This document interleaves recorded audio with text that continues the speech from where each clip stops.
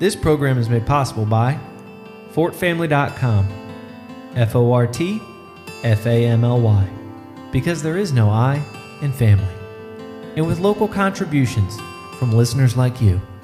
Thank you.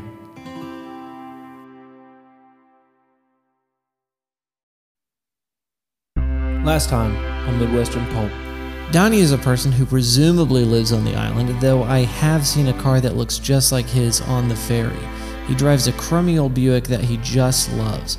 It has a sticker on the back window that from a distance looks like a Freemason's compass, but up close it's just drawings of male genitals in the shape of a Freemason's compass. This monster of a person is always wearing a knee-length fur coat in the middle of the summer. Donna is 49 years young, a mother of two, engaged to her second husband, and on a low-key bachelorette party with some of her bitches. Well, this isn't exactly what I wanted. Oh yeah? Well, what exactly do you want? Oh, I think you know exactly what I want. I'm Mick Fox. With me as always is Molly, and this is Midwestern Pulp.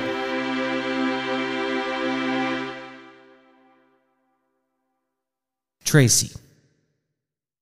It's 1992. My mother, 20, and my father, just 21, bungee cord me in my car seat to the center console of a 1982 Chrysler LeBaron convertible. I, myself, am 19 months old and quite mature for my age. We're going to a place called the Horseshoe. People around here call it Shoes. It's a bar in the shape of a horseshoe, hence the name, and in the middle of the horseshoe-shaped building there are a few picnic tables and a horseshoe pit. Horseshoes is a game where two teams throw horseshoes back and forth at two metal stakes sticking up out of the ground. A horseshoe pit would be the field in which the two teams play horseshoes. The object of the game is to get intoxicated with your friends while throwing metal objects.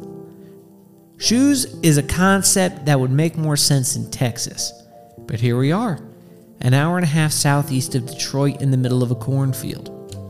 We're here because my parents are meeting up with some friends they went to high school with.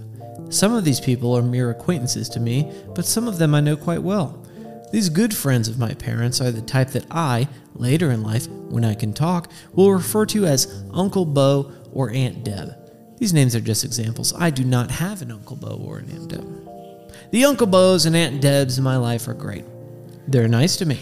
They talk to me like a person despite the fact that I am a child. They're great.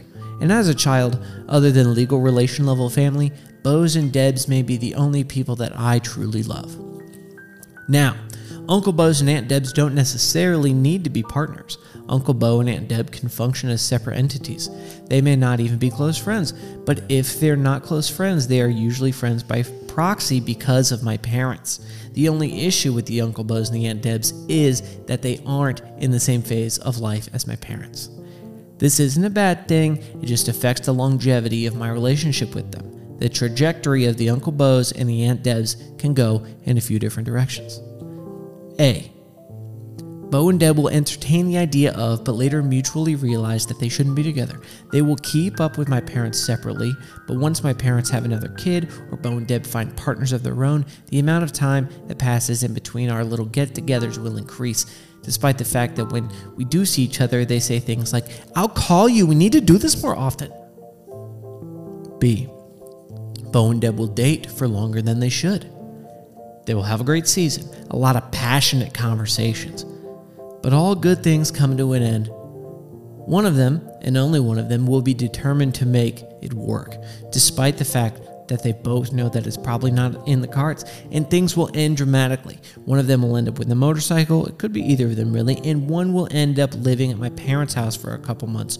Could also go either way. But once the drama has subsided, they will abruptly detach from my parents because they associate my folks and their stability with this former life, a life they're trying desperately to forget.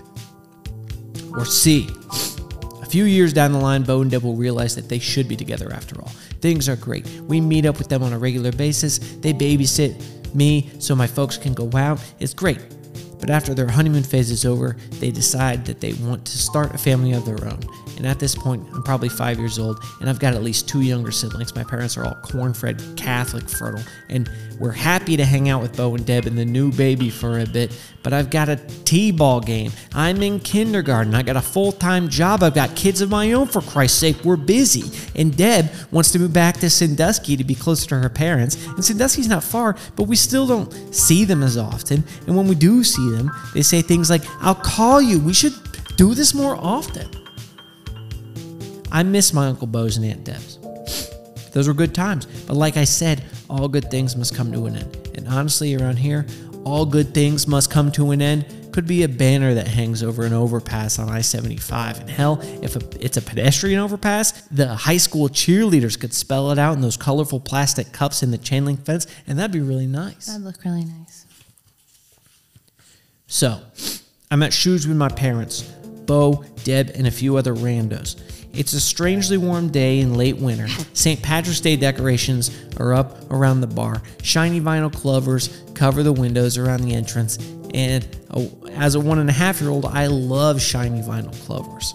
Honestly, they're the only reason I come to this place. As a baby, I'm not strong enough for horseshoes. And once they started carting me at the bar, I was like, forget this, but the decorations are great. Truth be told, it's probably a little cold to be sitting outside, but after being cooped up all winter, people will do anything to get out of the house. It's one of those rare, only partly cloudy days, and plenty of other people appear to have the same idea we did because the place is slammed. I see my mother look at my father with her, "Are we actually going into this bar with this baby right now?" sort of face. My father looks at her with his, "Are you going to make me tell our friends that we're not showing up for my own fucking birthday party because you don't want to take our baby into this bar?" face? There's a standoff for a second, but my father takes control of the situation. He knows that he's accepting liability if my mother has a bad time, but he's young and confident and willing to take the risk. You really did a good job with that bit right there. You like that? Yeah. I feel like I'm reading too fast. No, but that's based on real life. Yeah. My mother looking at my father going, Yeah, but it's about me and you on your birthday, and I had the baby, and it was your birthday, and I'm like, shout out Smith and Lentz, Nashville, Tennessee. Yeah, it was a Preds game. It was so fucking loud. Gosh. And I was worried, but here we are. Here we are. We made it. Roscoe's ears are fine. Who fine. Knew? He's fine. Was it because you thought it was too loud? It was way too loud. I was so stressed. He's a baby. I know. He's fine. Yeah. He's pretty loud now. But not as loud as It's probably because he can't hear because of that Preds game. The dude is way louder. All right. Where are we at? I'm going to cough. Okay. Christ. Okay. They don't always have cake at Shoes, but they do today, and that's nice. Bo puts some candles in it and makes my dad blow them out. He acts like he's embarrassed, but he's not. Then, through the crowd of people emerges this woman with large eyelashes, large breasts, and extra large hair. She carries a large fishbowl-sized green drink with a big crazy straw in it. I assume it must be for me because people are always handing me big, colorful, crazy-looking things to play with. But she places it in front of my father and with a smoke-stained voice says, "This fruity one's for the birthday boy." The table laughs. My father says, "Thanks, Tracy," and acts like he's embarrassed, but he's not. He likes fruity drinks. Bo gives him a hard time for not drinking beer like the rest of his part of the country, but my dad has a sweet tooth, and as a 21-year-old who doesn't have a care in the world about his blood sugar or diabetes or anything, it's 1992, and everything is great. The woman sets 5 more beers down on the table. She pulls them seemingly out of thin air. Then, gesturing towards Bo, says, "This guy's got the tab, right?" Again, the table laughs. Bo responds with a laughter-filled, "No, no, no." The woman leans down towards my mother, who's holding me, and says in a hushed tone just loud enough for everyone to hear, "You got the good one, baby." My mother laughs. The whole table laughs. The woman bends down to my level and says, "You take care of your mama, sweetie. She's the only one you got." She then stands, looks at my father, says, "Hold on.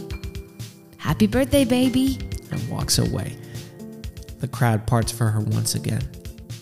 This woman, Tracy, within 45 seconds charmed an entire party of people, including my mother, who is not the easiest charmee.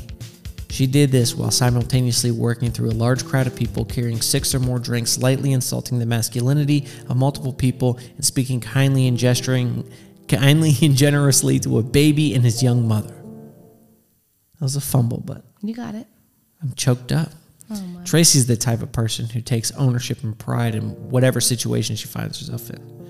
Fortunately for this town, Tracy finds herself in the position of running a bar and restaurant that was opened by her father, Don, in the mid-70s.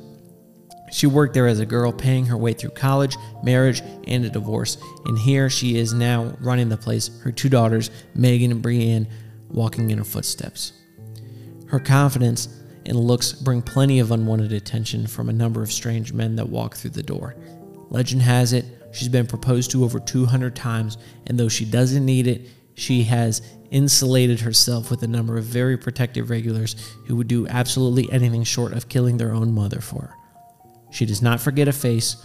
She may misplace a name, but will find it by your second or third drink. She writes poetry on the side just for her.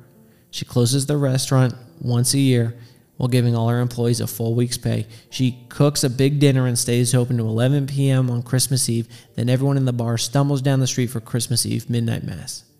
She'd smoke anybody at horseshoes. She'd drink a man 3 times her size under the table. She'd check somebody's ego like a boxer, then pick him up, dust him off, and say, It's okay, baby. she's a hero.